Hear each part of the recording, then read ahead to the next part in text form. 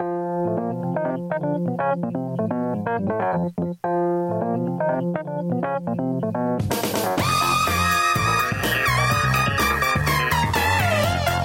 right, Joel Radio's back. How's it going out there? Joel Radio back, and we have an in-studio guest who doesn't live here. That's different. The only in-studio guest that I've had since COVID-19 began was my girlfriend Layla. When she wasn't working, this was all the work we did for the week. Sitting here talking. But she's working, and I'm not. I've been in here since COVID-19. Have you? Yeah, it's only been... All right. You ruined my whole intro. What the fuck, all Bill? Right, go for it. Bill Hildebrand joining us today. What's going on, Bill? It's my job to make you look bad. I guess so. That's sort of the thing. Bill's here. He hasn't been here in a while. I can't remember the last time. But look, the shows have been infrequent. For those of you listening, you all heard, we lost Corey Hall. Did that show a couple weeks ago where I just talked about him for a couple hours. And I want to thank everyone who liked that show. I got tons of feedback on that. And I know some people said that it made them cry, as I did doing it. And it was a great show. Well, thank you. Yeah, it was well done. It was tough to do. It really was. And I kind of put it off, and I waited till we had his memorial just to try to get through it. And I felt a lot better about it after I did that show, I'll tell you that. I just felt like, okay, I kind of got that off my chest. I told my story. A lot of people didn't know. Even you probably didn't know. No, I didn't know a lot of the stuff. Yeah. But, yeah, so thanks to everybody who wrote in. I mean, I got emails from Germany, Australia, all over the world. People were writing me and leaving feedback on the... there's some comments up on joelradio.net if you want to read those. Really amazing outreach. I tried to write back to everybody. If I didn't write you back, I'm so sorry, but there's a lot of people, sharing how well they first listened to the show and all this stuff, so yeah, it was cool. Great. You listened. You liked it. Oh, yeah. No, it's marvelous. Thank you. My girlfriend came home from work the other day. Oh, good. And she's crying. Oh, gee. And I go, oh, shit, what the fuck did I do now? Yeah. Or something, maybe she's mad at work, whatever it is. And I said, you've been crying. What's going on? Tell me what's going on. She goes, I finished your podcast talking about Corey, and I sobbed all the way home. And I go, oh, boy, that wasn't the goal. So if you want to hear more about Corey, we'll give you a chance here to talk about, but I did do 2 hours on Corey. Well, you can do it now. I don't know. Let me mention this, though. At the end of this show, that's what I mean. When you go to the end of the show, we'll let you do your bit before that, I think. Because that's what people, I think, are hearing. Yeah, before you play this special. Well, I'm going to play this at the end of the show. Yeah, so I'll do it right before. Corey, no need for my format whatsoever. You do it whenever you want. Do it when I stopped recording. Do it then. That's a good time to do it. Okay. But, when George Carlin died, I don't know how many years ago that was, 10 years ago probably now, something like that. Yeah. And Corey was here, and he said, I got an interview with George Carlin. I interviewed him for the paper. I was writing it was a promotional thing for his new movie. I can bring the tape in. So he brought the tape in. I transferred it from a tape to the computer and said, all right, I'll find a week for this when nothing's going on. We'll play this interview with you and Carlin. Never played the fucking thing. So today, if you listen to the show, last 12 minutes will be Corey talking to George Carlin. You'll get to hear that. Yeah, I can't wait. It'll be cool. Yeah, and I listened to it. It's nice. I listened to it since Corey passed away for the second time. And, it's not, a mind-blowing interview, but it's funny, Corey and Carlin. Yeah, he was connected. Yeah. He talked to a lot of people. He did, and they're both gone now, so you can hear that. So I'm trying to see if I can find some bonus Corey stuff to kind of sprinkle into the show here to remember him. And he did a lot of those celebrity interviews. I was talking to his wife about, what does he have at home? Does he have? She goes, I think he has a bunch of cassettes of interviews and stuff. And I go, I have a tape deck. I could maybe try, so that could be a thing down the road. And I've got lots of stuff that, we've done on the show that either never made it for the air. I think there's a lot of, when I was talking about our radio gig, I have the demo from that, which I think is interesting. The thing that kind of got us hired. or hired and fired. Well, the actual show was funny. Did you remember listening to the 97.1 shows? Especially the interview with on the street. That you did was hilarious. So I've got some of those things that I could put up that were never really part of this show. And then we used to do the mailing list bonus features, where, if you subscribe to our mailing list for the Corey and Joel radio show, we'd email you a thing and you'd download that. It wasn't part of the podcast. It was an extra thing where we'd review fast food or, do some shit like that. And it was just extra stuff that we did to goof around. And those kind of were never part of the show proper. So those might be interesting to throw in. I think some of them are going to sound pretty amateurish by today's standards, but hey, when you've been doing a show for 15 years... Right. Shit's going to change. How many shows so far now? You know what? It's over 500 for sure. Well, but I mean, I'd actually have to look and see, And I got to give you credit. You're starting to get the hang of it. I'm impressed. I've only been passed by 550,000 other people with podcasts, Bill. I've only... if this was at one time the most popular show in podcasting, it has now fallen considerably over the years. Actually, it wasn't the most popular show when there were 100 podcasts, but it is what it is. But we're going to keep on. All right. You want to talk about Corey now? Or no? He I just got, because I only got a couple minutes to mention. I'll just do it before you do the end of the show. But you knew Corey very well. I mean, I met you starting out. You were running that Joey's Dearborn. Yeah. We'd go down there looking for open mic spots. Sometimes Corey and I would go together. We'd be at the open mics. And what are you doing Thursday? You want to go down to Dearborn? Yeah, all right. I'll meet you up here, pick you up or whatever. We'd go down, and that's how we met you. And then we were working your club and having you booked. And, of course, you were a guy, and I always said this about him, too. We're going to talk about Corey with you. Yeah, I know. So I guess we'll go there. No. So I'll go ahead and do it. You were a guy, and you were a guy, too, and I mentioned this last time on the show. Comics wanted Corey on the show. Corey was a guy where people would call him, Dave Landau and J. Chris Newberg and these guys, Sal D'Amelio, and go, hey, man, I got a gig. You want to come do this gig? And my theory was always that, because I worked with Corey and I saw him a million times. It wasn't that Corey always had the best sets or was the greatest opening act for you guys, but that he was just a fun hang. So you wanted, we're going to sit in a car for 2 hours. Might as well take Corey because he's hilarious. Yeah. But and the other thing about Corey, too, is as an opening act, I got to tell you, I had him open for me, just a handful of times. But, this is highly unusual for comics. But I swear to God, he never did the same show twice. Well, that is true. I mean, it was always something new. Yeah. So you never knew what he was going to talk about, number one. But number two, he didn't step on any of your shit. Yeah. He didn't burn any of your premises because he talked about stuff that was so out there that you didn't have to worry about him talking about, troubles with girlfriends like everybody else does, and smoking dope and all that other shit that everybody talks about, Right. And he was, and it was fun to watch because he was on, he walked the tightrope. Yeah, absolutely. Yeah, he was not a safe act by any. No, even when he was sticking to the script. Corey, and it was one of those things about him. It was just in his nature. He was not Mr. Rehearsal. He was not a guy that would record his stuff and play it back and listen to it. And, I remember one of the times he was at Bart's and his mom was in the back of the room and he got on stage and he spent 5 minutes ragging on his mom. And it was hilarious. Just insulting the shit out of his mother in front of a relatively packed house. And I'm going, this is great. Yeah, Corey, I think, in an off-the-cuff way, was the funniest guy. He was. And his act was good, don't get me wrong. Right. No, but, it wasn't, and I think if you asked him, he wouldn't have had an act. And he wasn't an impressionist. No. But I always told him, whenever I was with him, I said, I don't care what you do, but you got to do Steve Harvey for me. He was so good at doing it. He nailed it. He was sort of, towards the end of his, he would, in the later years, he was really known for that Family Feud bit. Yeah. And, of course, he was doing it.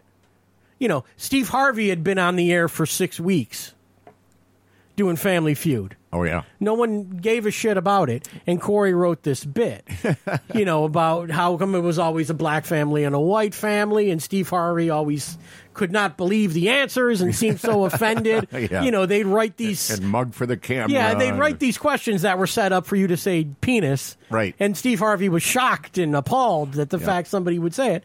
And he was doing this bit, and then, as popular culture rolls on, well, everyone starts doing it, and then he's kind of like... Oh, I feel like a hack now doing that Steve Harvey thing. And you got to fucking do that. It's insightful. You were the first guy doing it. Yeah. But he wouldn't want to feel like a hack, and so he wouldn't do it. I know. Yeah. Well, that's one of the things.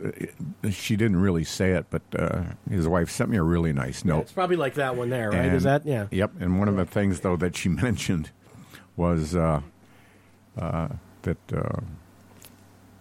she always, he mentioned me quite a few times and always made fun of my neon joke. Yes. Did an impression of me doing a neon joke. And because he didn't like hacks, and that's a hacky bit, so. Well, we were talking about Mark Goldberg, I was last time. That was the first time Corey ever talked to me, was during Mark Goldberg's act. He came up and said, get ready to see Hiroshima and Nagasaki put together. And it was Mark Goldberg on stage at Club Bart, Yeah. And I'm waiting for him to go on, and he was doing, I have a neon. You know what neon stands for? Never, ever own a neon. That was his neon. And it was like, yours is way better than his. Well, thanks. So, yeah. Anyway. All right. Well, I almost canceled coming out today. Why is that? Came real close because, Why? I don't really believe, I'm not superstitious. Yeah. But, sometimes I wonder there's an omen. Okay. And I had so many today saying, just don't leave the house, man. Just don't go anywhere. My day started off, I don't live in a house. I live in an apartment. Okay. And so here's what happens. I'm on the second floor, and I have the good fortune of living above the dumpster. Oh. So on Mondays, Wednesdays, and Fridays, they come and they empty the thing. And if you know anything about getting a dumpster emptied, it's not a quiet affair. Yes, yeah. They bang that thing on the top of the truck to shake all the shit out and stuff like that. And, of course, today, what do? They showed up at 7 a.m. Oh. All right. That's problem number one. Mm-hmm. So now I'm up and now I'm awake. And I'm sitting there, I'm trying to nod the hell back off, and I just can't do it. So then I turn on the TV for a minute. And sometimes the TV makes me fall asleep, So and all of a sudden I look off to my side and I see a bed bug. Oh. Now, do you know anything about bed bugs? It's a little tiny tick-like thing. Yeah, it looks like a apple seed crawling across your mattress or your sheet or something like that. If you live in a high-rise apartment or really any kind of apartment complex, you're going to have trouble with this. Yeah. And once they get in, contrary to popular belief, I don't care what Rose Pest Solution says. I don't care what the exterminators say. You can read every can of shit on the Home Depot shelf about bed bugs. You can't kill the motherfuckers. Yeah. You can't get rid of them. Okay. Because I had experience with them in Los Angeles when I lived out there. Okay. And there's just nothing you can do. If you bomb the place, you bomb your apartment, stuff like that, you can slow them down for a couple of weeks, and that's about it. Yeah. Then they're back and forth. So I'm going, oh, shit. Now I got to do this. So now I'm thinking, okay, here's what I'm going to do. I'm going to get a futon. Okay. And that way, if they appear again after I get new furniture, a futon, then I can just throw the mattress part out and get a new mattress and put that on. So it costs me, $98, and I don't have them anymore. Okay. So I get up to go to the futon store. The traffic's bad. I couldn't get out of Royal Oak. I almost, I'll tell you about that in a second. And I get there at 10 o'clock. Here's a big sign, open at 11. Oh, great. So I go, all right, I got to go to Kroger. I got to pick up a couple of things. So let me ask you this. What's with the one-way aisles? What is the point of that? In a grocery store or a Walmart or anywhere else? Yeah, they now have it. Why? Well, I guess it's so people are not face-to-face, meaning you go down the aisle. If it's one way, the only other person in the aisle is going to have their back to you because they're going forward and you're behind them and the guy behind you. All right, so I go one way down the aisle. Yeah, that's the I'm idea. looking for shit. Yeah. I don't see what I want when I get towards the end of the aisle. What am I going to do? I'm going to turn around and go back because maybe I missed it. Yeah. So it's patently stupid. It is. And not only that, if somebody's standing over here looking at the ketchup and I'm over here looking at the mayonnaise, we're not facing each other. Yeah. But we're 6 feet sure, apart. yeah. So it's stupid. It is. And and it forces you to have to go up here and down there to get the. What you want is you can see it there. It's 15 feet away, but you got to go against the sign to go get the damn thing. So you got to go down the aisle. It makes no sense. Plus, it's closing off the doors. Yeah. You can't use this as an entrance. Anymore. What's the point of that? What's the point of having one huge door be an exit and the other one's an entrance, and they're 50 yards apart? Yeah. What's the point? Well, they have there was a huge Kroger over 12 and Stevenson. That's the one I was at. And that's and the one there's I'm talking one. about. There's only one. There's two entrances at either end of the building. That's right. And one's completely closed, I guess, so you don't. Right? That makes no sense because you could park at one end and then realize I can't go in. That's what I did. I gotta walk. I got a great parking spot. Yeah, and I found out why. Yeah. You can't walk in that way. So that doesn't. And let alone this, folks. If you want to chime in on this, please explain to me. If you're one of these knuckleheads in your car all by yourself wearing a mask, why in the fuck are you doing that? Well, there's a reason for it. Well, what is it? Well, I think some people are probably between places and they say, well, just leave it on. Oh, no, stop it. There's that. And then some people might be, delivery drivers or people driving you're in the truck by yourself. But what if they're, picking people up, they're on their way? Then when some guy gets in your car, put your mask on. Well, you could do that, but it all might right, be how about, easier to okay, just leave then it on. fuck that. How about these guys on their bikes? Well, then. Well, what are they going to do? Pick somebody up? They're going to deliver something? I can't be upset with people trying to be safer and not get coronavirus. It just shows that they don't understand. Well, that's true. They don't get it. But maybe if their default is, I can wear this all the time, and who it's would not want to do uncomfortable. that? Come on, it's uncomfortable. It is I uncomfortable. don't give a shit who you are. Well, unless you're just ugly and trying to cover up part of your face, it makes no damn sense. I hear women say that they like wearing masks out because guys don't hit on them. I've heard that. I've heard that, too. Yeah. And then they take the mask off and go, you got nothing to worry about. You're going out of your way. Well, we ran into all of this one-way stuff in masks because we went on a little road trip last week. Yeah, we did. Yeah, it was fun, right? Yep. We went to Cleveland, Ohio, Bill and I and Bill's girlfriend. As Randy Newman says, city of light, city of magic. Only God can make a river. Only man can make it burn. Phrase from that song. The Rock and Roll Hall of Fame and Museum is in Cleveland. Yep. And Bill, you've been there once before, I think? Years and years ago. And I knew that the Rock and Roll, they were having this exhibit called Play It Loud, which that's the book right there in front of you. Cool. Which was at the Met in New York. And I talked about it when I went last year in the spring. I went in April of 19. It was just opening. And so not in addition to the regular stuff that they have at the museum, they had all these, this incredible, the greatest collection of rock and roll instruments ever put together. And it was in New York for 6 months. And then I went to the Rock and Roll Hall of Fame. And I said, well, Bill, we got to go see this stuff because there's stuff you're going to want to see. Yeah. And we went, and it was great. Now, I will say, and this exhibit's going to run through the end of the year in Cleveland, and it's worth the trip to see if you're into this shit, like we are. Yeah.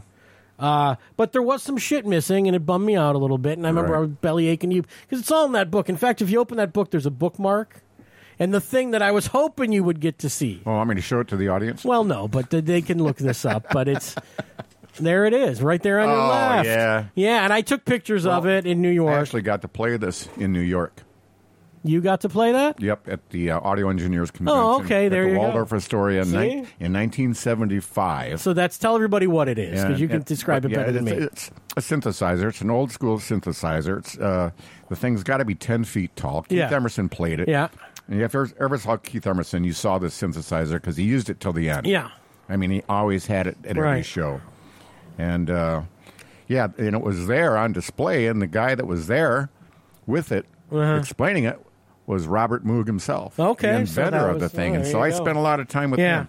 And if you're a keyboard guy, I got a great Bob Moog story for you. Is that for this show or some other show? No. I mean, it depends.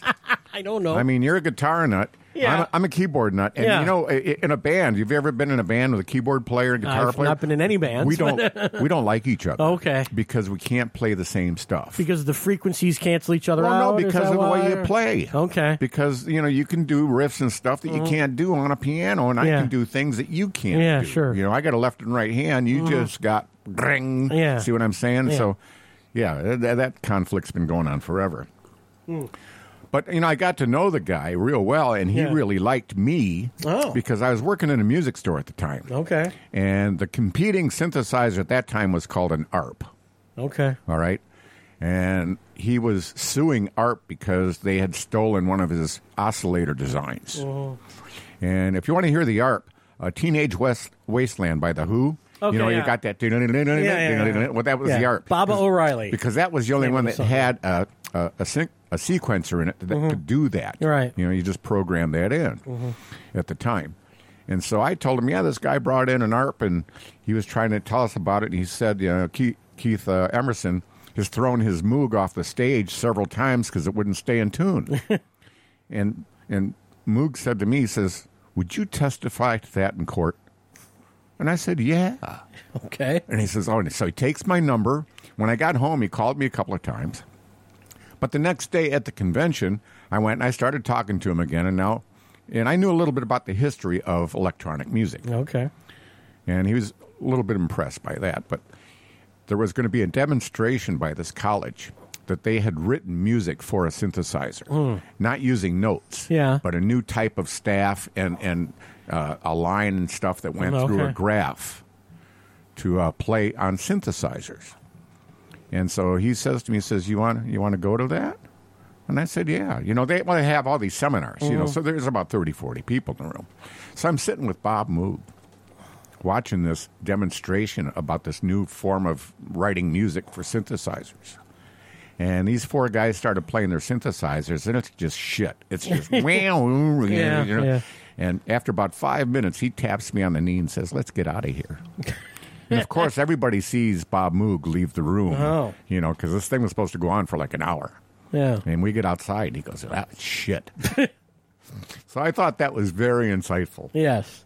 But anyway, Emerson's keyboards were not there. There was a bunch of stuff that Jimmy Page, and I read up about this. But John Lennon's Mellotron John was there. Lennon's Mellotron was there. Man, which you love the Mellotron. I still get a Woody in the middle of the night thinking about that. Lennon's Mellotron was there. Now, I think that's part of the Beatles exhibit. It's not part of that. Right. But what's interesting, because when I wrote down all the Stone stuff that was in that Play It Loud, and it was supposed to be Mick Jagger's Mellotron, which was in New York, and that one was missing. But you got to look in John Lennon's, and because I got a book about Rolling Stone shit over there. They're probably identical anyway. Yeah, they're probably. They look. In fact, if you look at the Mick Jagger one, the Moody Blues one is the same. The back, one. it's the same only model. Had one model. Yeah. And you really dug that. But here's what they added, because again, Jimmy Page took his stuff out. Eddie Van Halen's Frankenstrat, the original one, was in there. It was gone. A bunch of Keith Richards guitars. There was only one that's in this collection now in Cleveland. It's it's his black Les Paul with the colorful writing. Yeah. If you've seen the Sympathy for the Devil movie, so that was in. So there's stuff missing, but here's what they added: the Black Strat from David Gilmour. That was new to the collection. Yeah, that was so cool. And that was Jim Irsay bought that from the guy who owns the Colts. He buys all this old rock and roll shit. Yeah, it was fun to see who owned what, too. Yeah, and then one thing was, for Beatles fans, the original John Lennon's original Rickenbacker, his little short scale, I think it's a 325, and it's natural finish. He painted it black at some point, and so before he was famous, it was natural. When he was famous, it was black, and then he stripped it down later, and so that was in there, and I was shocked to see that because I didn't know it was going to be. And then that Elvis Martin that we were looking at, his acoustic, that had the ELVI and the S was missing. Right. You know, that went on auction last week. Really? $1.4 million they got for that. But I think it's still sitting in Cleveland if you want to go look at it. So it's a great collection of stuff. Stevie Ray Vaughan's #1. See, that's I mentioned that when we were there, you know, to be in charge of that stuff and make sure somebody doesn't abscond with it. You know? Well, I think that's probably why some of these guys took it. I think the Stones might have taken a lot of their stuff because they were supposed to tour. Yeah, there was things missing. And because they were supposed to tour and they didn't. This display is, not available, blah, blah, blah. But they said Jimmy Page just didn't want his stuff leaving New York. Yeah. You know, but the collection is unbelievable. You should really go if you're into rock and It's roll. a once-in-a-lifetime thing. We had a great time. Your girlfriend had never been, and so she posted some photos on Facebook, 60 of them. Yeah. She took good photos. I looked through her photos. So apparently she had a good time. Yeah, I think she did. Yeah. There's a lot of, handwritten lyrics there. I got to mention her name, Martha, because she loves this show. So yeah, Martha was... She's Martha my current squeeze. Do you want to talk about it? And believe me, I had a great time. It was a fine trip. Yeah. Do you want to talk about how Martha ended up going?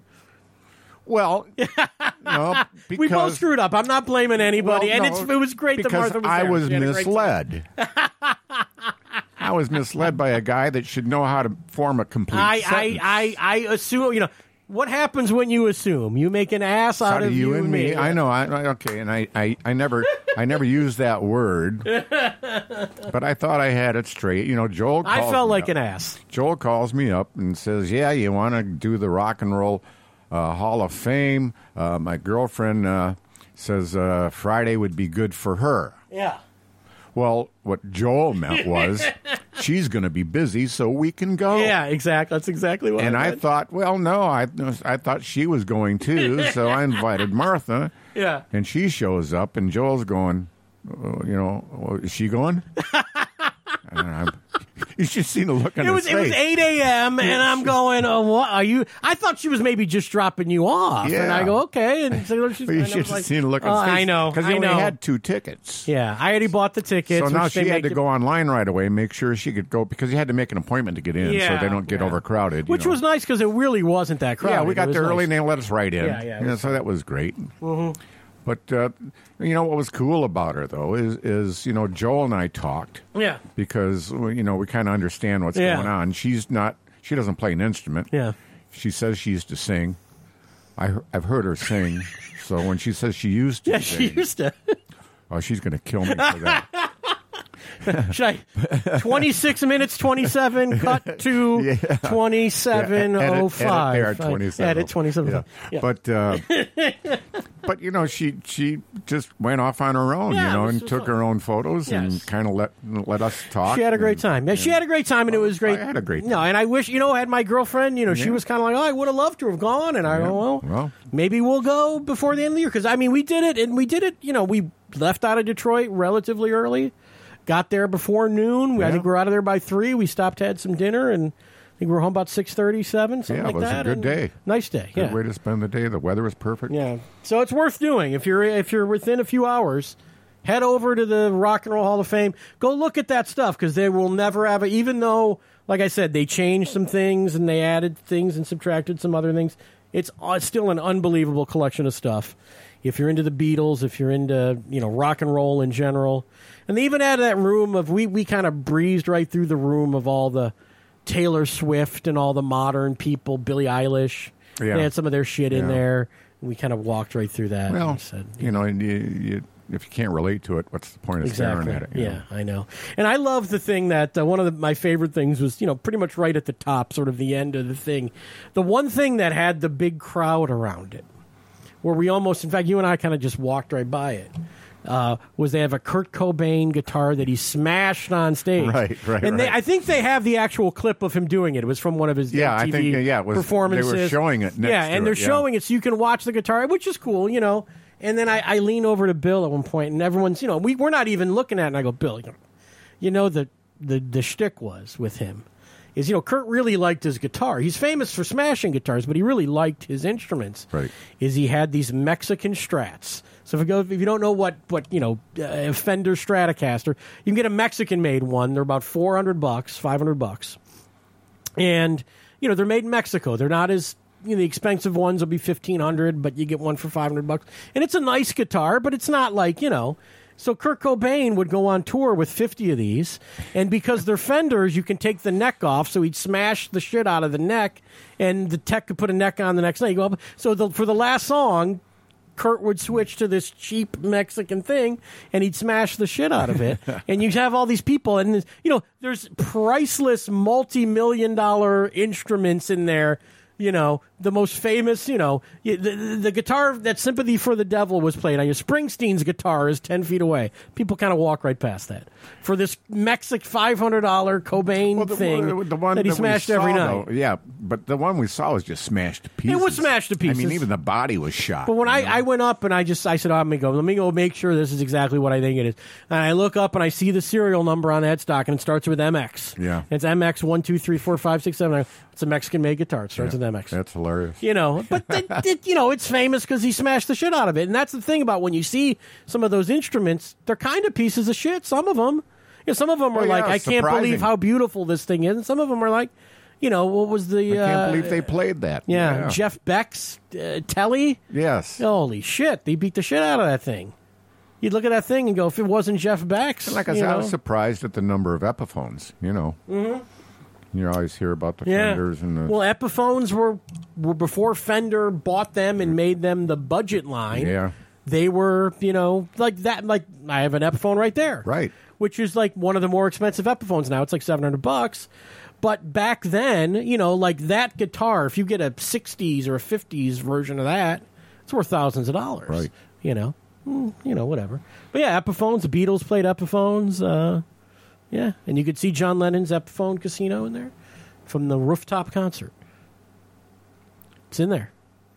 A lot of cool stuff. A buddy of mine wanted to know if there was and I can't remember what he said. There was wanted to know if a certain mixing board was there.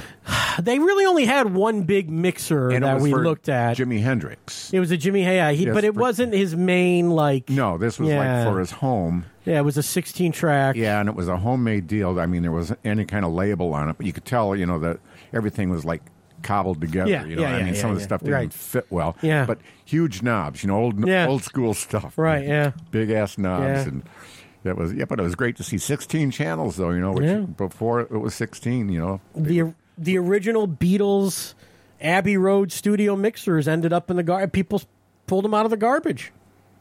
Because they built their own stuff, EMI. Oh, yeah. So they built their own tubes and all that shit. And so their mixers were custom built for that studio. Who wanted this, these 4-track boards? Well, did you ever read the book, All You Need Is Ears? Yes, George Martin's book. Yeah, it's a great book. Yeah. And so, Lenny Kravitz, I think, owns one of them. One of the original Beatles Abbey Road mixers. A guy named Ethan Johns owns one. Do you know who Ethan Johns is? I mean, who's he? You ever heard of a guy named Glyn Johns? Producer, engineer, did The Who, Rolling Stones, did Let It Be. I knew an actress named Glennis Johns. Well, Glyn Johns was this famous guy. Ethan Johns is his son, and he has one of them, too. So, anyway. All right, so Rock and Roll Hall of Fame, go there. It's fun. It was a fun day. But again, we were in masks the whole time. And they were feeding us through this one-way, we had a kind of path snaky path we had to follow. And the top floor was closed. Yeah, they said they were changing exhibits. I was like, all the stuff I'm missing must be on the very top. Yeah, maybe that's. And they were like, I talked to one of the guys there, and he's like, nope. Yeah. So they just changed some stuff, and of course they have their little, I think it's called the garage, where they have all these instruments, and they're nice instruments too for the most part. And you can go in and play, and they have PAs and everything. And that's all cool. closed. Yeah, that would have been. And that's all closed. That would have been fun. What if Soft Martha could sing with you and I backing her? Which I'm going to get so much grief. I'm in deep shit. Oh, believe me, my girlfriend thinks she can play the drums. Oh, here you go. Yeah, no, does she? No, but she does. She thinks she can play the drums. I said, well, maybe we'll go and it'll be open and you can sit there and you can try to play the drums. Well, have you been there? You've been there when it's been open, right? Yeah, but I don't think I ever would have done that stuff because I haven't been playing that long. But there's got to be a line to go in there and I would think there is, or they might give you a time or something. That's just too cool. Yeah, they had a couple different areas. Or schedule it, or you rent it for 15 minutes or something like that. I don't know either. That's cool, though. Rock and Roll Hall of Fame, go. Play It Loud is there. I think they said till the end of the year. Yeah. So if you want to see all that stuff. Yeah, they extended it, right? Yeah, they extended it, I think, because the museum was closed because of COVID. But I may make another trip before the year's out. Who knows? It was a fun little day trip. And, boy, you're not going anywhere doing anything fun otherwise. Sure. My girlfriend planned her vacation for a couple weeks from now. And we literally were going to book Florida. This is back in, April, May. She'd asked for the time off.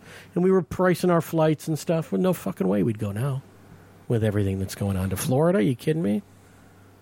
Yeah, I just talked to a couple of people who went down there. Ugh. Are people not being as, because we're pretty... In Michigan, our outbreak hasn't been quite as bad as some places. I mean, it's all relative. Yeah, I really didn't talk to them about that. But how much do people wear masks? Down there, is stuff open? Because here, I think the bars are still supposed to be closed unless they're outside. Yeah, I'm not even sure where that stands. Fuzzy. I'll tell you what. It seems like a lot of people are just at the Legion. We got a thing about guidelines, and it was like 30, 40 pages, and we're reading the stuff, and we're not understanding it at all. Yeah. Thanks to the attorneys. It's impossible to get, so we're just doing.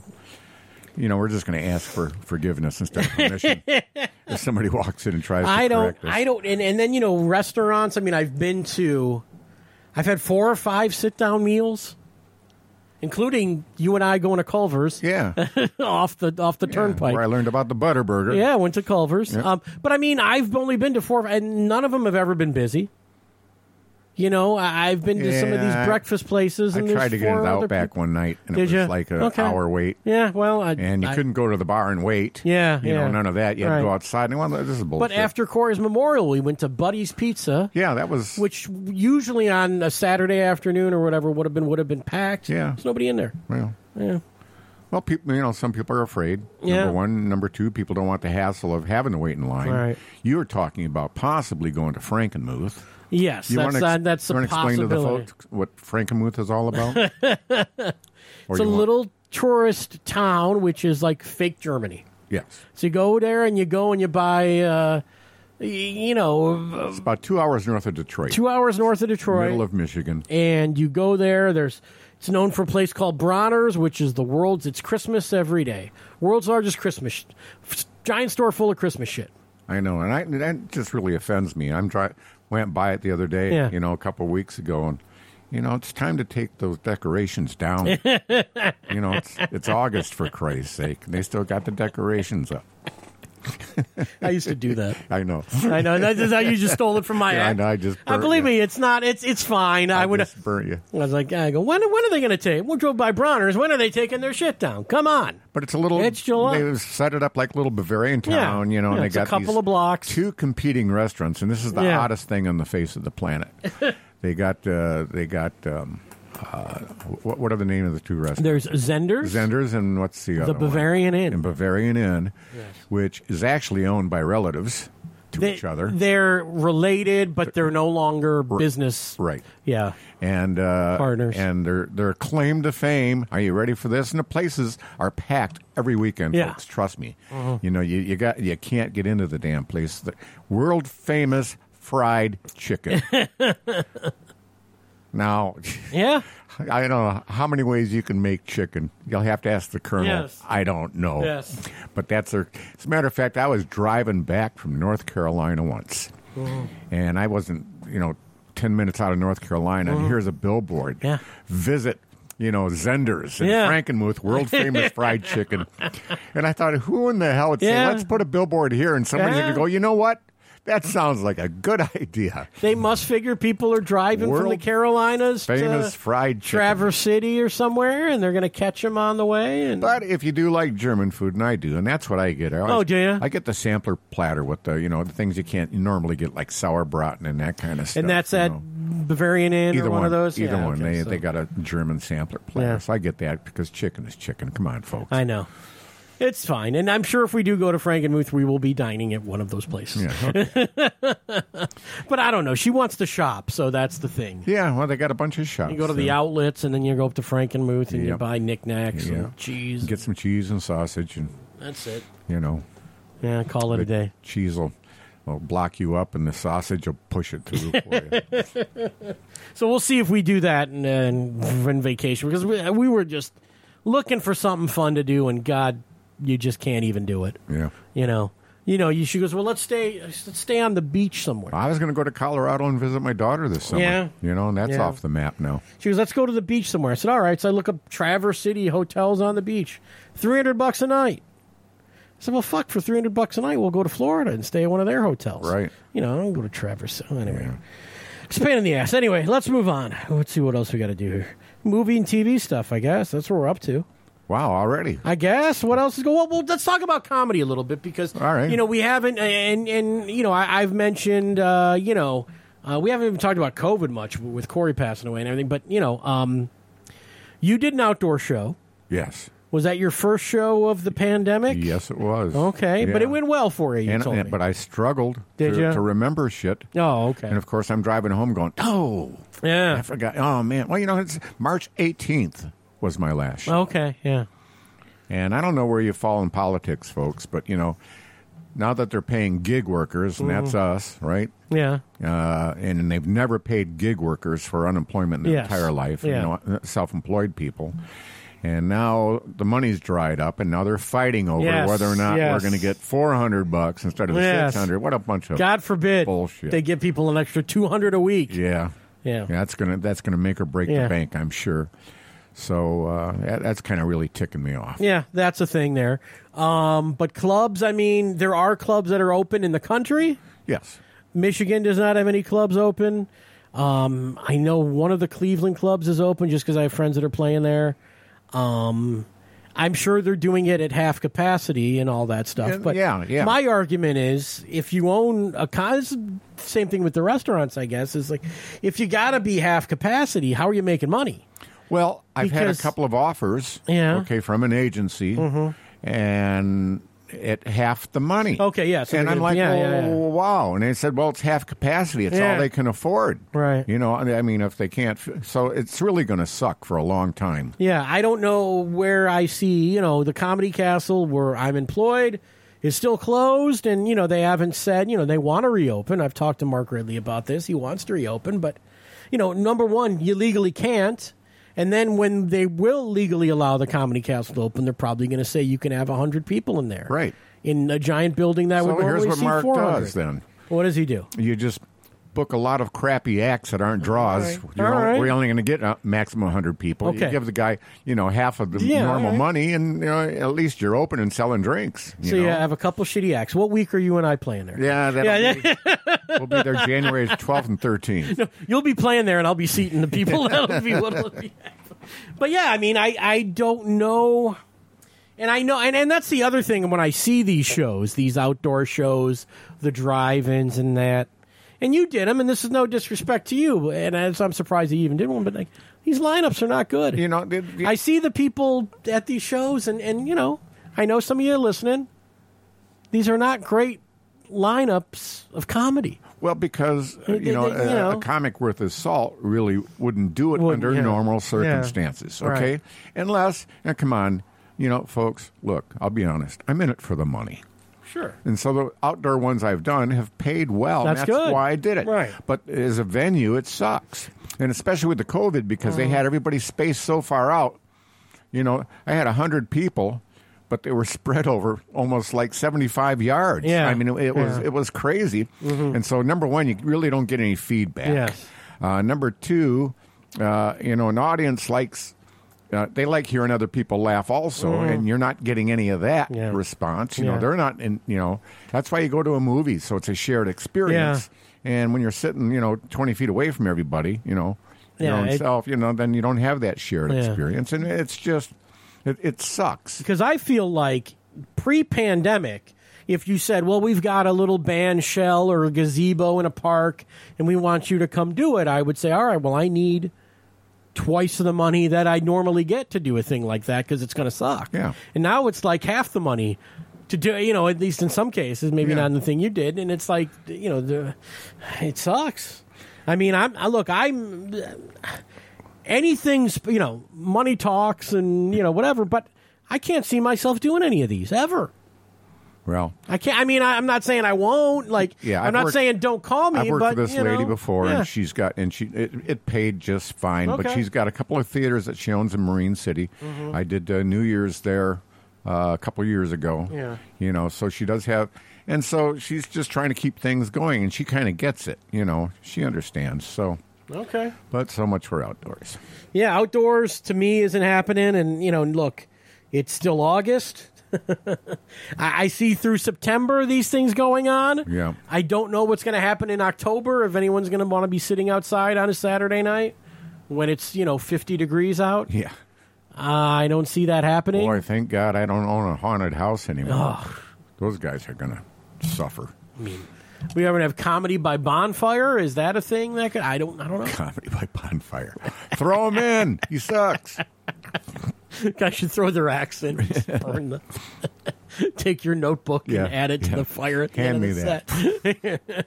set. All right, well, let's move on. We got TV, movie stuff. We like to give you these, and since I haven't given you, I used to be really diligent about making my list and keeping it because the next show I do, I'm going to tell you everything I've been watching, but I don't think I've done these in at least 2 months now, so I kind of did some highlights here, so I don't know. You got anything? And plus, you had to kind of bone up on everything because of Corey. Well, sure. When it comes to TV and movies, you had to be on your toes. Yeah. Because this guy, he knew everything from the time TV was invented. And I would recommend stuff to him and whatever, and I would also... that's the thing, and still I'm getting used to is not having him like... I'd see a movie and I'd call him the next day and go, hey, did you see this thing? You should go see that. It was really good. Oh, I got to tell you, a piece of shit. One more thing, one more comedy thing before we get into talk about I'm in it for the money. I had to do a rally up near Frankenmuth, as a matter of fact, in a town called Vassar, which is north of there. Yeah. And they wanted somebody to impersonate Trump. Oh. Did I tell you about this? Yes. I've heard a little bit privately. Yes. But I was also told that was not for the air. No. And, of course, being the broadcaster professional that I am, I did not bring it up. Well, here you've now blown it up. I'm bringing it up. So you're impersonating Trump. Yes. And it was, and that was something I wouldn't normally do. Right. But I hadn't done anything in so long. I was just so desperate to get on stage, and I didn't have to get up and be funny. Okay. I just wanted somebody to, and folks, I'm totally bald with a goatee. So here's what I had to do. I told the lady, this is going to cost you, because I'm going to have to shave this goatee that I've had for 30 years. I'm going to have to shave that off. I'm going to have to spend some money on a wig because I'm totally bald. Yeah. So I'm going to have. I don't own a tie. Okay. The tie. I went to Kohl's it set me back $40. Yeah. I haven't bought a tie in 30 years.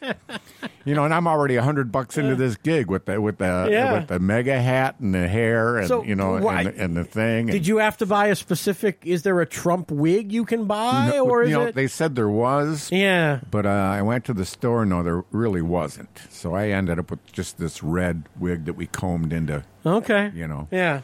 I got it in the car. I was going to wear it up to your porch when I with the hat, but I thought, no, that's over the top. But all I had to do really was just introduce some people. I didn't have to be funny or anything like that. And then I took. But did you try to do the voice or anything? No, the mannerisms? No. Well, they wanted me to take pictures afterwards. Oh, okay. So I stuck out the bottom lip and did the thumbs up. And they loved it. They ate that shit up. Okay. But the check cleared. Thank you. But this is a collection of Republicans, though. Oh, hell yeah. Yeah, okay. Farmers. Oh. This was Farmers for Trump. Oh, that's what it was. Farmers for Trump. And we were and trust me, we were in this barn. You can call it a barn. Okay? But it was a. What else would I call it? It was it sat 300 people. That's how big this thing was. Air conditioned. What do they normally do in the barn? Windows, and they store equipment. Oh, okay. It was nice. I mean, it was brand new. It was, nice cement. It wasn't a barn. This was what they call an outbuilding. Who books that? That's what I'm asking you. But it was huge, and this farmer, he farms 7,500 acres. Okay. So these weren't the poor farmers that has a little patch of selling that corn by the street, or free zucchini and stuff like that. These guys had some cash. Yeah. Yeah. All right. So that's a gig, man. It was a gig. It is a gig. Hey, look, a gig's a gig.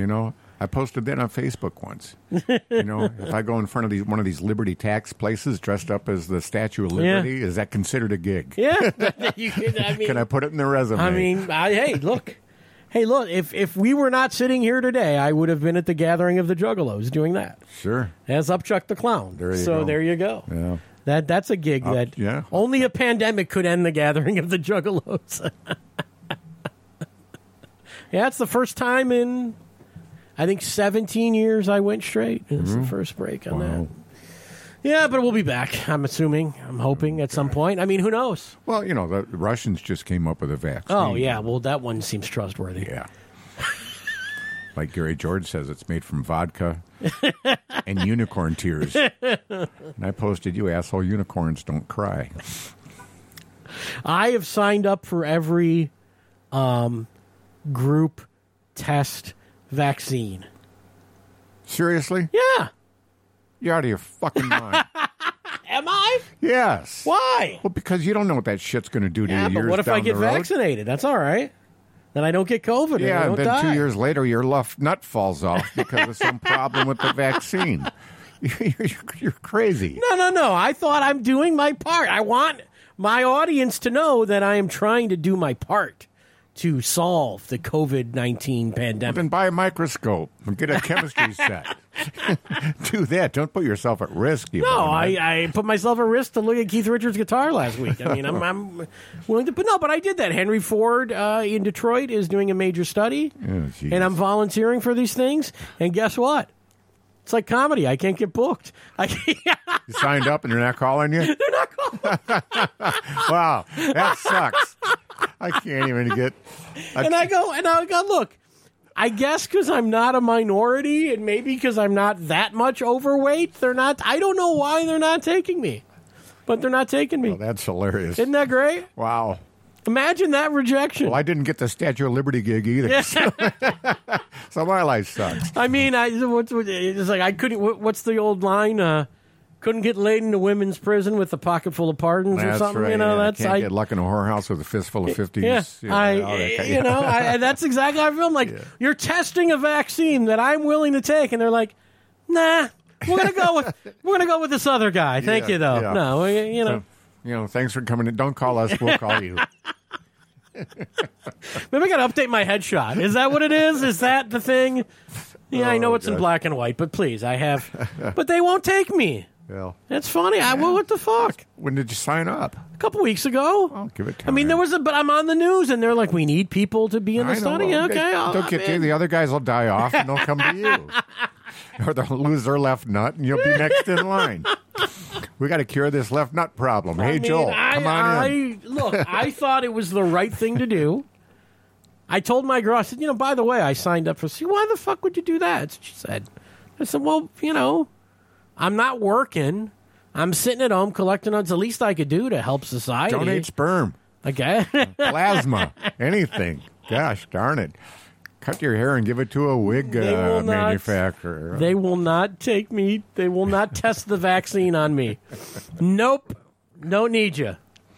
Not at all. You are not needed to test our vaccine. It's like, what? They looked at you and said he deserves to get sick. All right, let's get into TV. What are you watching? You watch anything on TV? Yeah, I am. What do you got? Tell us. Stream it, whatever. I think I mentioned this before about Bosch. Bosch, I don't know, but it's a detective guy. Sure. And I think my folks watch that. Yeah. And that all right. Well, it skews a little older, that Bosch. Well, yeah, but the Goliath. Yes. However, is marvelous. Yes, you were telling because we were talking about that on our trip. Yeah. Goliath with Bob Thornton. Yeah. Okay, yeah. And I mean, that's the writing is sharp. He's great, of course. Okay. But the script is the dialogue, everything is just. What's it about roughly? What's it? He's a drunken lawyer. Okay. And he takes on these hardship cases. Okay. And of course they call it Goliath because. He's just this little guy working out of a hotel room, a motel room of all things, next to a bar that he's in constantly. Okay. And he goes against these big corporations, and he, gives them a real hard time. I mean, I don't want to be a spoiler on any of this shit, but there's 3 seasons. Okay. And each season is a different thing that he takes And it's on Amazon. It's on Amazon. The last season was the best. Yeah. But, this lady comes and talks to him, and he has his appointments at the bar.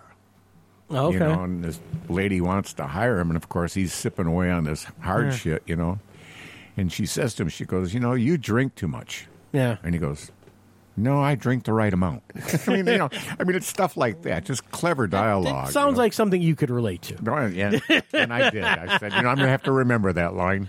Yeah, Billy Bob's good. I was telling you about Fargo, which, they put all the seasons of Fargo up on FX now. I got to remember that. I'm sorry, on Hulu, because Disney bought FX and Disney owns Hulu, so now all the FX stuff's on Hulu. And I really was I liked the Fargo movie, of course, that the Coen brothers made, and they've made now 3 seasons of this Fargo show, and they're all different stories. They're all crime stories. The first season... I haven't subscribed to it yet. Yeah, if you get it, season 1 is similar to the movie in ways.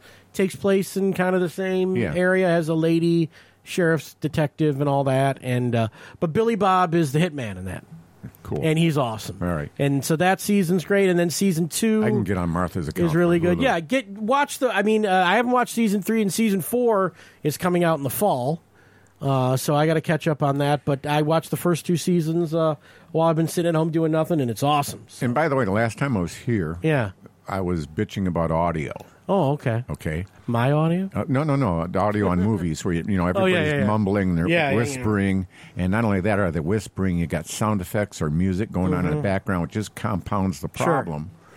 Sure. And I had mentioned, I think a lot of what's happening is, these audio guys, they got headphones on, and they can hear this shit clearly.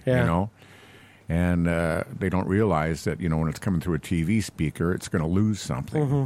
Well, my friend that asked me if I saw this particular mixing board at the Hall of Fame, who's been an audio engineer for years, in radio, and then he went into post-production, and he did video games, sound effects for that and stuff, and he heard the podcast. Oh, okay. And he calls me up, and he says, here's the problem. He goes, you're listening to this stuff in stereo, right? Okay. And I go, yeah, and he says, a lot of these things, that even though they go right to Amazon, or Hulu or whatever, a lot of it is mixed for the movie theaters. Sure. Yeah. And so it's in a surround format. And, once you boil that down, shit tends to get lost. It's all fighting for that center. But they mix it for the movie theaters where it's not a problem. Yeah, but because you have speakers that are just doing the dialogue at that point. Exactly. And, so that's part of the problem. Mostly. So I have that. A correction. I have a surround sound system. Yeah. And as you can see, if you look around here. Nice. And sometimes I still can't understand. I said this to my girlfriend. I said that the other reason I think sometimes you can't understand what's going on is they're using, when a character's speaking, they cut away. And so you can't see their mouth moving. That's part of it. And then you go, what did they say? And sometimes it's on purpose because they actually added that line in post. And they don't have the actor saying it, so they loop it in. Right. And then it gets really, without that visual thing of seeing somebody speak, sometimes it's hard to understand. And since you mentioned last time about people walking into focus. Oh, yeah. Yeah, I'm seeing that all the time now. Now that you mentioned it. Yeah. Have you seen my negative look space thing, though? You know what I'm talking about? Where they're really at one side of the screen, off the screen, and they got all this dead space behind them. Okay. Yeah, that's the thing. That's a film school thing. So Fargo is real good. If you want to watch that, that's cool. We watched a show called Search Party, me and my girlfriend. This is the third season just debuted on HBO Max. And it's a bunch of hipster kids. The season 1 of this, which was originally on TBS, they're streaming the third season on HBO Max. A bunch of hipster kids try to find a missing woman. That's season 1. And I won't go into what the other seasons are about because it all kind of flows from season 1. But it's pretty funny. I don't know. My girlfriend, I got to find stuff for the girlfriend to like. You know what I mean? Yeah. And, anything with here's what my girlfriend likes. Anything like this. Anything that takes place in high school or possibly college. Anything with a bunch of girls doing stuff. Like a female. She'd like Hannah. We watch Hannah. Okay, so, Hannah's real good. You watch Hannah? I got kind of into it, but this thing about young girls being, ninjas and assassins, and that was they were kind of built a in a laboratory. I'll go back to it. Yeah, Hannah season 1 was really good. We're not all the way through season 2, but that's good. To it. But yeah, so it's stuff like that. So Search Party is, this girl, and she has her friends, and the one gay guy, and her boyfriend, and all these people, and they try to solve this missing person, and it takes place in Brooklyn and all this stuff. So that's pretty good. I don't know. It's not the funniest thing you'll ever see, but it held my attention. The mystery is actually pretty good in that. So I'm recommending Search Party. We watched Surviving Jeffrey Epstein the last 2 nights. Okay. So Lifetime, which is the greatest channel on all of cable if you don't have Lifetime. The thing about Lifetime is they do stuff like Surviving R. Kelly, where all of the victims of R. Kelly sit down and they do this documentary. Really? And now they've done Surviving Jeffrey Epstein. Really? And of course, Jeffrey Epstein, the guy with the island, you don't have to tell you, died in prison. Right. Of course, in between, the commercials, they have the ads for what's going to be on Lifetime this weekend. My Dangerous Stepmother, the Sister-in-Law from Hell, the Lifetime movie event coming up this weekend. It's like, God, women are watching the biggest piles of shit. What the fuck? You know what Martha likes to watch? What's that? Anything I want to watch. Oh, well, you got it good then. Believe me, my girlfriend says to me sometimes, I said, well, what do you want to watch tonight? She goes, it doesn't matter. I really don't have say in it anyway. And I go, no, that's not how this works. How this works is I go out and I find out what shows people are talking about. Yeah. So then I think that they're good, and then we'll watch them together. That's right. It's not like I'm picking these shows necessarily. I'm watching shows that people say are good. So anyway, Surviving Jeffrey Epstein was okay. There's also a Netflix thing on Jeffrey Epstein. They're pretty similar in quality. I wouldn't, if you saw the Netflix one, you probably don't need to see the Lifetime one. But the Lifetime one was good for what it was. He was a complete scumbag. I mean, there's no... People want to implicate all these celebrities, and he was flying around all these guys. And while there's a handful of guys that you can pretty much be sure we're hanging out with them, like Prince Andrew and all these, there's a lot of speculative stuff about, Jeff Bezos from Amazon. They tried to pull Clinton into that, too. Yeah, and there's really no smoking gun on this. And I think some people, as bad of a guy as Jeffrey Epstein was, people have this, in their own mind, have this conspiracy theory that all rich and powerful guys are having sex with 14-year-old girls. And I don't know if I buy that.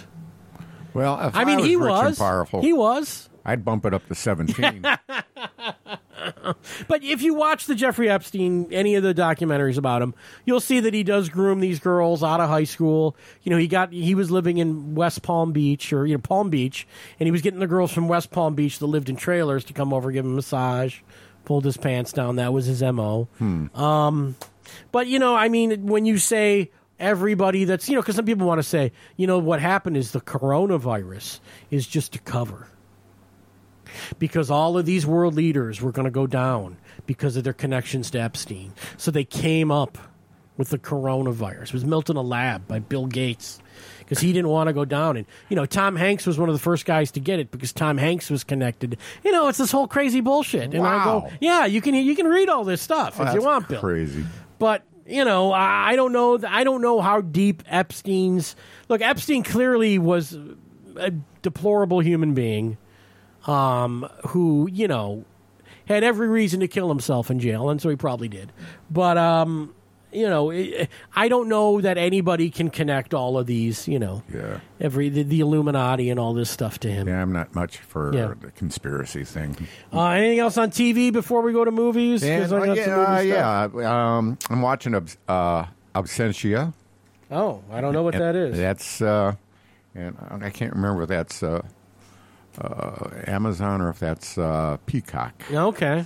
But it's an FBI thing where they're hunting bad guys. But the woman that, and it's called Absentia, she was missing for 6 years. She's an FBI agent. Okay. And of course her husband assumes she's dead, so he gets remarried and shit like that. Oh. And all of a sudden she shows up. Uh-oh. He gets a phone call and the voice tells him where to find her. And he goes and rescues her. And so the first season is trying to unravel what the hell happened to her and why. Oh. But the subsequent seasons all kind of go back to that as it's all kind of tied together. Well, it's like that Search Party. It all kind of ties into the first season. Yeah, but it's well done. It's a little slow at times. Yeah, sure.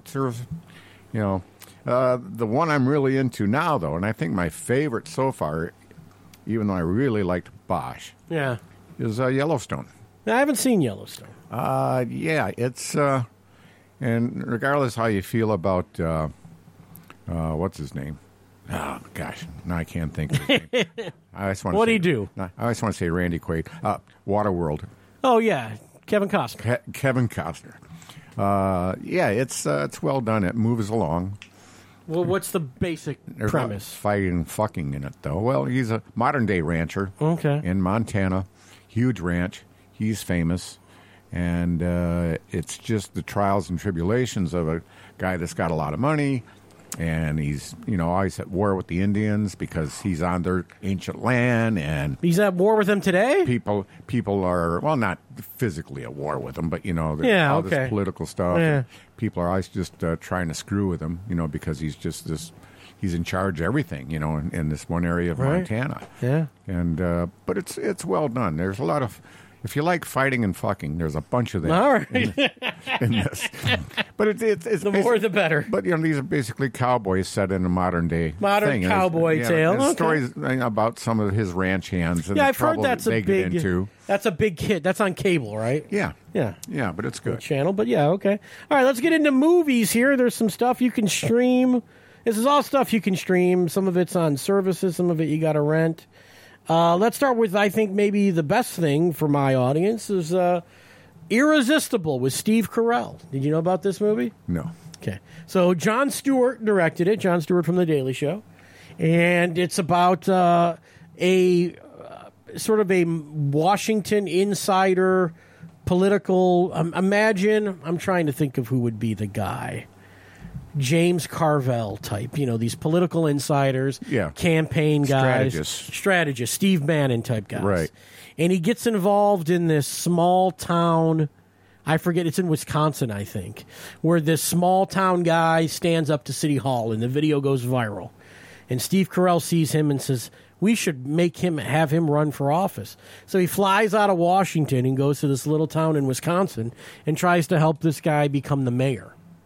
And Chris Cooper's the actor that plays the small town. That sounds a lot guy. like, though. Yeah, what's that? What was that movie that had Gene Hackman and what's his name from Everybody Loves Raymond? Raymond? Yeah, Raymond. Yeah, Ray Romano. Yeah, and Gene Hackman. Moose Town or whatever. What was the name of that? Yeah, something like Welcome that. to Mooseville or something. Gene like Hackman had been president or something, and he's going to run for mayor, and this guy runs against him. Okay. It's kind of like that. I guess I never saw that movie, but it's a lot of political, thing. Rose Byrne is his political rival, and you've got the fish out of water thing. You've got the Washington big money guy in a small town. Now, is this funny? Yeah, it's pretty funny. That's why I'm recommending it, because, you see a lot of these movies that Steve Carell does, and you're kind of like, ooh, I don't know. Well, that's why I'm asking. Yeah, so this one, it's pretty funny. And it has political intrigue. I it gave has up kind on of a him big after twist. the 40-year-old version. No, I gave up. It was like his first big movie. But look, if you like Carell on The Office, I think you'll find something to enjoy in Irresistible. You can rent this. I mean, look, the problem is that they're taking a lot of the big movies that would have been in theaters, and this was one of them, and they're not even putting them out because they say, so they put this one out to rent. No, I've been waiting for the new Bond movie. I'm waiting for the new Bond movie. They've stalled that forever. Who knows? Now. Tenet, who knows? Yeah. They said now that this Mulan, the Disney movie, it's going to be $30 to rent it at home. Oh, jeez. Fuck that. All right. Anyway, but Irresistible, you can rent that. It's it's cheap. It's $5-6. It's worth watching. It's funny. All right, what do you got? You got any movies? No. All right, well, let me move on then. Yeah, go ahead. All right, here's one on Hulu that, again, comedy. And halfway, this one I liked. Not as much as Irresistible, but it's called Palm Springs with Andy Samberg from Saturday Night Live. The plot is he goes to Palm Springs for a wedding. And somehow, and Andy Samberg's, this slacker guy, Hawaiian shirt and board shorts at a fancy wedding kind of guy. And it ends up, it's Groundhog Day. Oh. Every day he wakes up, it's the same day over and over. Okay. And it's very similar to Groundhog Day in that he needs to try to figure out. And, of course, he knows what everybody's routine is. Yeah, I saw so you get all of those gags out of it. Yep. The girl that ends up, she's in the wedding party and ends up romancing her. He's there with his girlfriend. And then, of course, because why not? you're going to wake up and every day's the same, ends up trying to screw some of the other women at the wedding. So he ends up with this woman, Kristen Milioti is her name. She was on How I Met Your Mother. She was the mother. She was on the later seasons of that. She's on season 2 of Fargo. But anyway, she's awesome in this movie as his love interest. She's really good. And, they try to figure out, how they can get out of this time loop. And it turns out, without ruining too much of it, your knowledge, your actions reset, but your knowledge does not. So you can learn anything you want because you have you don't age, you have an unlimited amount of time. Even if you drive far away, you will still end up back in Palm Springs. Oh, yeah, nice. So they figure out physics and how to get out of the time loop. And it's a romance comedy. It's okay. People liked it more than I did because I think Andy Samberg kind of sucks, but this was okay. Don't know much about it. It's on Hulu. If you have Hulu, you could do worse. What else? Oh, I also saw King of Staten Island. That's another thing you can rent. Do you know that movie? Yeah, I've heard of it. I've seen trailers for a lot of this stuff. It's what's the guy's name? From another SNL guy. Yeah, I saw the trailers to that. I wasn't real interested. Yeah, it's speaking of it's Judd Apatow, speaking of 40-Year-Old Virgin. Okay. Who directed this, and I love Judd. I think Judd is a very reliable. It's Pete Davidson is the guy that stars as the King of Staten Island. It's sort of his based on true life sort of events. His dad was a firefighter who was killed in the line of duty, and he's this young man who's kind of meandering through life. And his mom is played by Marissa Tomei, and he has no direction. He hangs out with his buddies and smokes pot. He has a girlfriend. He gets befriended by Bill Burr, who's a firefighter who ends up dating his mom. Bill Burr's good in it. Yeah. But overall, I found this movie to be kind of a bore. I'm not recommending King of Staten Island. Yeah, Save your money on that one. When Maybe I saw it'll the trailer, stream. I thought, no. But I love Judd Apatow. It's his worst movie. And look, there's people that didn't like Funny People, which I thought was pretty good with Adam Sandler, and people didn't like This Is 40 and some of his other movies. Trainwreck, most people liked. But this one, yeah, King of Staten Island, you can skip. Okay. Just didn't make me laugh. Pretty boring. I'm not a horror movie guy, but I read so much. People were talking about Host, which is on the Shudder service. Shudder is a horror movie streaming service. Oh. So if you get that or you get the trial of it, you can watch Host. Host is less than an hour, and here's the premise of Host. A young girl, 20-something girl, invites all of her friends to a Zoom meeting. And at the Zoom meeting, they're going to do a virtual seance. Oh, jeez. So they have a psychic lady that joins the Zoom meeting, and then there's 5 women and 1 guy, and they have this virtual seance. So they all light candles, and they're all drinking wine, and this lady's doing the seance. And you're watching 5 little windows on your TV, just like you're part of the Zoom meeting, and weird shit starts to happen. And it's good. Now, what a way to produce a movie. No, I got an idea for a movie. Yeah. We don't have to build any sets. We don't have to do anything. The whole thing happens on a computer. What do you say? Yeah. It's just like Blair Witch. It's all handheld shit. It is. It's similar to Blair Witch. It's similar to those Paranormal Activity movies. Yeah. I enjoyed this more than any of those. I saw some of the Paranormal Activity movies and didn't really like them. And didn't care for Blair Witch. On Shudder? It's on Shudder. Huh. Now, look, if you don't want to get Shudder and you have a more nefarious way to get the movie, you can get it that way, too. I'm not telling you how. Well, you said there might be a free trial on. Yeah, you can probably get a free trial of Shudder. Okay. You can get it on any of your apps. It's an app. Okay. It's less than an hour long, and boy, me and my girlfriend watched it, and we were jumping. It was good.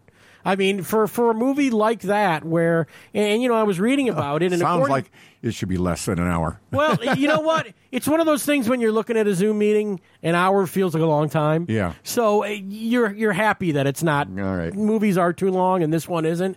But I was reading about the director, and he's like, without spoiling anything, there's special effects, and he goes, yeah, we had to have those actors actually rig some of the, so it's really well done. Huh. I was shocked. I mean, it's a gimmick for sure, but they did it well. So it's one of really the best things I've seen in a while. It's called Host, so you can watch that. And then finally, I'll end with this, even though I'm sure I saw other movies. And believe me, I sit around watching, Woodstock documentaries and shit like that. I'm not going to talk about those necessarily on the air, but I watched the 6-hour Grateful Dead documentary on Amazon. If you want to know about their sound system, The Wall, it's on there. You got that. Yeah. Long Strange Trip, it's called. I wasted and I'm not even a Deadhead.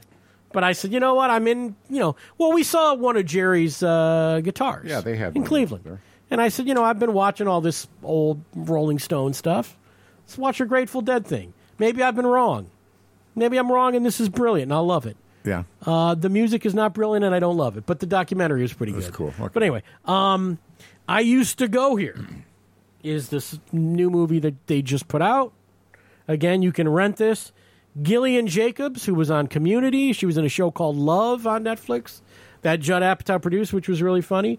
She's the star. She's an author, and her new book comes out, her debut novel, and her college that she went to. She's in Chicago. This college in Southern Illinois says, we want you to come back and read your book to the students. So she goes back to college. So you have the story of girl in her 30s, published author, goes back to college, ends up hanging out with the college kids. The college professor who helped her, she always had a crush on. It's played by Jermaine Clement from Flight of the Conchords, if you know Flight of the Conchords. Yeah. It's a funny show. And so it's kind of, it's all right. It's not the worst thing. So she goes back to college. She ends up going back to the college house she lived in. So meeting the college kids. It's just going back. It's kind of a girl who goes back. Where she reads chapters and the shit comes true. It's not. No. It's not like a sci-fi thing. It's okay. It's a very light sort of coming of age 30s. But it's like she goes back to college and she wished she could have slept with her professor. Well, now she's this published author. Maybe she has a shot now. Yeah. Oh, but that professor has a young student who he's got his eye on. Mm-hmm. And then that young student's got a boyfriend who takes a shine to this girl writer. Boy, when I went to college, this whole, a lot of that shit was going on. Yeah, so there you go. Crazy. It's kind of the story. And I thought the college kids were really funny. They're more unknown. There's a girl named Hannah Marks who was in a movie called Banana Split that I recommended back at the beginning of the pandemic, which I thought was funny, and she's pretty good in this. So, look, I've seen better stuff. Like I said, the show Love with Gillian Jacobs is better. Certainly Jermaine Clement is great on Flight of the Conchords. He's fine in this, but it's nobody's best work, but it was okay.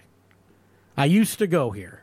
It's funny, when I turn this stuff on and I start watching a scene, let's say, I just opened a beer, went to the fridge or something, I haven't looked at the TV yet, and I sit down and there's a scene with several people in it, and just for a half a second, I think to myself, they're not wearing masks. Yeah. You're so used to seeing people with masks on, I go, oh yeah, it's a fucking movie. There's probably going to be a point when either everything's going to have to be set in the past, or movies are going to have to start to have people wearing masks all the time. Yeah, Christ. I read that, so there's a show, The Morning Show, which I talked about, I think, on this show, and I recommended. Me and my girlfriend watched it. That's with Steve Carell, Reese Witherspoon, Jennifer Aniston. It was on Apple TV Plus. They're making their second season right now. It was interrupted by COVID. They've written COVID into the plot. It takes place at basically like the Today Show. Kidding. And they say that that'll be when season 2 comes out. That through the season, COVID's going to break out and they're going to deal with it. So that'll be interesting to see. But yeah, I think that's what's going to happen is TV shows are going to have to be set in the past or, Yeah, talking of seasons, the one TV show, the one I forgot to mention was Ozark. Yeah, I've never seen that. Yeah, it's interesting. Yeah, people like it. Yeah, but I can't wait for the next season. It's and they're going to stop making it, right? That was announced. They've announced it's enough Ozark. No. Yeah, I think the next season is the final one or something. Or the next one. Yeah, the next one. Oh, yeah, they can't. They're making a new one. They can't leave it where it's at. I know. Okay. People say this about shows, about, I got it. Believe me, there are still people who would try to get me to watch Mad Men and Breaking Bad and some of these shows that I never watched. And I go, look, I don't have the time. Yeah. I mean, I felt like I had the time during the pandemic, and I watched 2 seasons of Fargo, which were fantastic. So, I say if you didn't watch Ozark, well, you didn't watch Fargo, so watch that. Okay. If not, you can fuck off, and I'll fuck off, and we'll just leave it at that. But yeah, I hear a lot of good things about Ozark. Okay. So, I got you told me about Fargo on the trip, and I completely you should spaced check it that off. out. It's great. And fantastic. All right. Best show on TV. Okay. That's my opinion. All right, good. But the thing is, they're only going into their 4th season. They made the first one. It came out in 14. How many episodes per season? I think there's 10 or so. Yeah, it's 10 hours. It's normally about it. And like I said, they're different stories.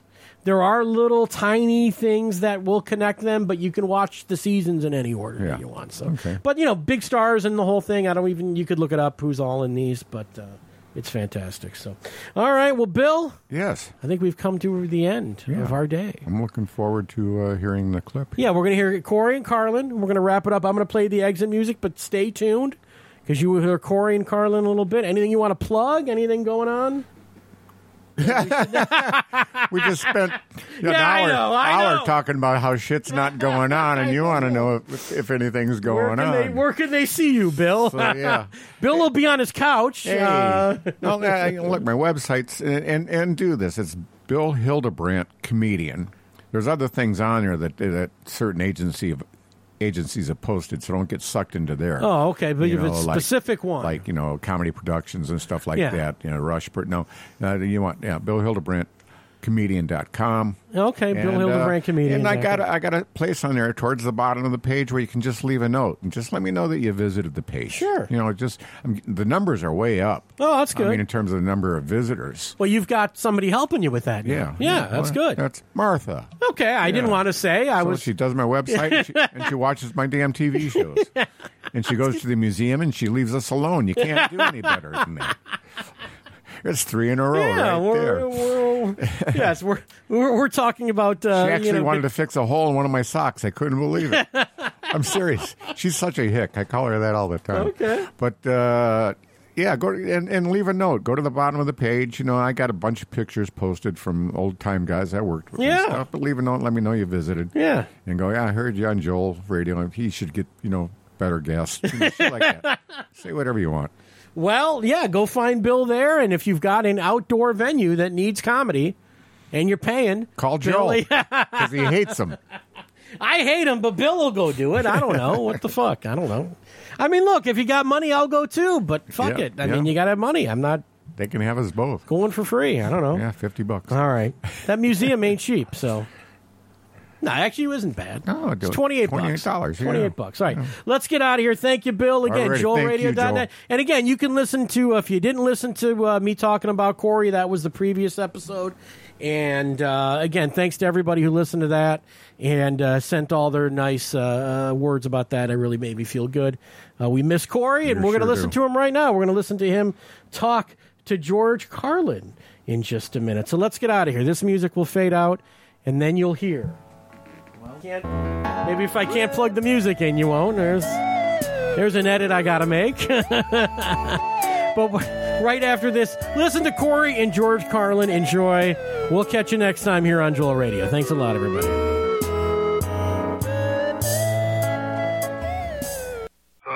George, I have Corey Hall from Real Detroit. Okay, Corey. How are you, George? How's it going, my friend? It's great to talk to you, man. Thank you. Good to talk to you. Let's get the movie stuff out of the way first. Let's get it out of the way. Yeah. What is it about Kevin Smith? What's so appealing about him? What do I feel, or what is the whole deal about? Well, you've worked with him a couple times. Yeah. What do you like about him? Well, first of all, he's a very genuine and he's a very smart guy. As an example, I offer the script of Dogma as an example of how smart he is. And easygoing, nice personality, no attitude problems. And a guy I understand because he's from Jersey. He's from just right across the water there, down in Highland, New Jersey, up on the shoulder of the state. So we both have that kind of common Eastern feeling. And you're definitely playing a real Jersey kind of dad in this. Yeah, Jersey working class guy in his 60s, obviously, and a grandfather suddenly, but a father to Ben Affleck, and. Guy drives a street sweeper, street sweeper, streeper. But no, not just that. I mean, he's in that kind of street maintenance, where they work manholes and they work street maintenance and sweeping them up and everything. So he's got a good job, good pension, and a couple of buddies at work, and that's his deal. Yeah, you've broken a cardinal rule: never work with children or animals. Well, what was the baby stuff like? That's if they're standard children or standard animals. This little girl is special, and she's very unaffected. Very, I don't know how much stuff she's done before, but whatever she's done hasn't affected or bothered her or spoiled her. She's very genuine, very real, very open, very a lot of fun to be with, just full of good spirit. So that was a great deal of fun. And cardinal rules. I mean, just you use that word cardinal. Yeah. That just automatically makes me want to find out why they're wrong again. Well, you played a cardinal, speaking of which, in Dogma, and right. I've seen the Buddy Christ now used on every news show, like when they run through the images of Jesus in Hollywood. Yeah. That movie was like a torch that went off, and then now I don't know. It seems to have quieted down. Are you proud to be part of Dogma? Proud to be part of anything that ridicules the religious belief, yes. Now, Kevin's a little more serious about that stuff than I am. Kevin has a degree of belief, and that's fine for him, but he's got a good, healthy skepticism, too.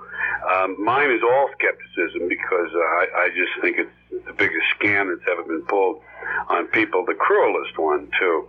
But, yeah, I'm always proud to if you listen to my stuff, any of my HBO shows, or read those books, you'll see how I feel about these folks who have surrendered their individuality to an invisible man in the sky. It's just not a very smart thing to do.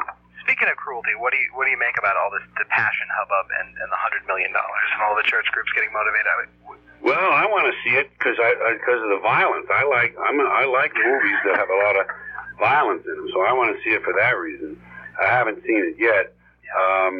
There's more whipping than in Ilsa She-Wolf of the SS. It's good. I just think this is a freak show we live in. We live in an American freak show. When you're born in this country, you're given a ticket to the freak show, and you might as well enjoy it. And freaks, they come and they go, and they're here to entertain us. People get all upset about Michael Jackson and his children and these cancer victim kids, and they get upset about Jesus and everything. And they don't understand it's not to be taken seriously. It's an entertainment. It's a moment in space-time, and it's all it is just a tiny millimicrosecond, and people get all excited and serious, and you can't do that to yourself. At least not me. So that's how I think. That's what I feel about all this stuff. Well, the right wing has always, or at least the last 10 years, been harping about how we're becoming a secular society. And yet, shit. Yeah, these throngs flock out to the passion. Why aren't we gaining any ground? Why aren't smart people winning? Well, the smart people are diminishing in numbers because it's not in the interest of the ruling class. Let me use an old-fashioned term. It's not in the interest of the people who run things to have an educated population. Not certainly a population capable of critical thinking. That's why education will never get so-called fixed. That's why they keep lowering the standards for kids in school. Can't pass the test, lower the standards, then more kids will pass. That's what they do. Same with the teachers. So there's no real interest on the part of those people who run things in having an educated, critically thinking, lower class, middle class, whatever. It's better to keep people kind of stupid. So that's why it happens. And that's why it's allowed to continue, I think. What are people afraid of? People in general? Yeah, why are we so afraid of boobs and... People are afraid of all the wrong things in this world because they've been trained by religious superstition. Over the course of centuries and millennia, the superstition that religion has given us has been crippling. It has given us a sense of shame about the human body, guilt and fear about the human body and its parts and sexuality. We have been made to think of these things as evil and wrong and dirty, and it's a source of a great deal of psychological imbalance among people, and anxiety and all sorts of I won't call it maladjusted behavior. People are just screwed up from these beliefs that have no basis in fact. There isn't a shred of evidence. And that's just at the basis. So that's why we're afraid of boobs. And boobs have nothing to do with the sex act even. I mean, here they are talking about fucking and sucking and you can't show this. And a breast is used to feed the young. How innocent and beautiful. Caravaggio had done one painting of Mary feeding Jesus, nursing him. Yeah. Would that have made a difference? If he had done one? Yeah. I mean, you know, you're right. The boob should be hidden. But a cat of nine tails, that should be a lion eye. An afterthought in sex. It's an accessory in sex. Got nothing to do with the sex act. No, but sure. You know what it is? People are just. I think people are still very primitive and superstitious. I think we're only one generation away from barbarism, and this is a very thin veneer of learning, of sophistication that we have, and we're still working off that reptilian brain, I think. Do you think the divide between the blue and the red states, the cities and the middle of the country, is getting bigger? Well, it's pretty even. In terms of philosophy? The division among the two poles is probably more pronounced now. It seems that and it's all kind of artificial because there's all one sort of thing here, one group of owners of the country, and they allow this illusion of freedom to exist, this freedom of choice. The people think they have a lot of choices, and you really aren't given that many choices. Your choices are paper or plastic. That's really it. Charge or credit, Coke or diet or real Coke. You know, there's not a lot of real choice. So this thing is a wonderful thing to watch as opera, as high theater, as blood sport. I love watching politics as blood sport because these guys are they got a lot of things at stake here, personally and politically, and the economy and filling their pockets. And so I just love watching it from the standpoint of the fact that this is a grand opera being played out for us, but its impact is very, very limited. And everything that a strong liberal says he's going to do is watered down by the process, and everything a strong conservative says he's going to do is watered down by the process. And it all comes down to this kind of murky middle that we live in all the time. Why do people care about gay marriage? Why is that an issue? Well, because they're frightened of anything other. You know, the other, the famous other, capital other, OTT. You know, it's anything that rocks their foundation, anything that brings into question their cherished beliefs is hard for them to take. Takes time for them, just as the blacks and had the women to vote, the blacks to vote and be able to sit in a fucking restaurant or go to a hotel. Over time, this will change because the culture evolves and there's a familiarity that takes place with people, and they become more comfortable when they see it's not a threat. It's like the hippie generation gap with the hippies and the fathers who were in their 40s and 50s. Well, once you had 3 or 4 of these hippies in your family and they weren't out killing people and shit, it became okay. It grew into the culture, and the culture actually co-opted it. So I'm sure there'll be gay marriage blockbuster movie trilogies about 2 guys who get married six times to 6 different people, and we get to watch them win a lot of Oscars. You're kind of an example of the mellowing effect. You've always been a firebrand. I don't think, in fact, your act is more strident now than it ever was. Yeah. But you're accepted. You're veneered. You're revered. How did that happen? Well, for one thing, persistent. Pain in the ass, you know. No, I think what it is this. I have an essentially not, even though I'm strident on the stage, and I have a kind of a, sometimes at least, confrontational approach. People see me as essentially a non-threatening. Yeah. There's even a kind of vulnerability, I think, that shows in me, and I've come to be seen as kind of like a friendly cousin who has some offbeat attitudes. And many of those attitudes they'll agree with, or a person will agree with 10 of them and disagree with 10. But when they agree, they really agree strongly.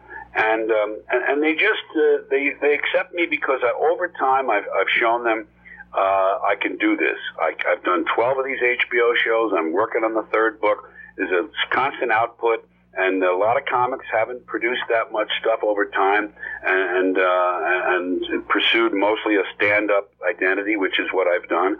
So they see me as part of the furniture, and an interesting piece of furniture at that. And you've never been afraid of a good fart joke? No, you can't be. I came up with a nice thing the other night, a fart that would fry bacon. You know, I just love those images. Oh, man. This has been a real blast.